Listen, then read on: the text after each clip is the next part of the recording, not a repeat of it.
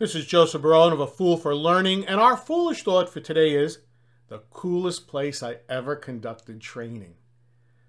Last May, I did a podcast on the most unusual place which I did training, and if you did not listen to it, you need to do so because I'm not going to tell you now, but it is episode number 230. And the other thing I want to mention before I actually get into the story is if you have an unusual place, I'd love to hear from you. I'd love to hear it. And who knows, I may even feature it on a podcast.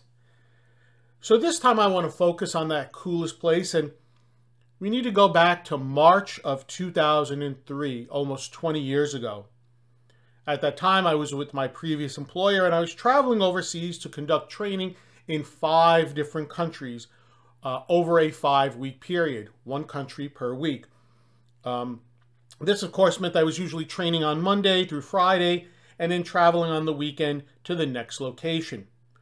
This location, I believe, was the 4th stop or the 4th week of travel. When I arrived at the office on Monday morning, I met with my contact who led me to the top floor of the building. There, I'd find a large conference room with all of the typical accessories, a large wooden table, a flip chart or 2, a large screen, LCD projector, about 20 chairs or so. Pretty standard for what I would have expected at that time in that particular office. However, what made it the coolest place was just outside of the room. Now, in addition to the large windows with the shades on the conference room, there was a door.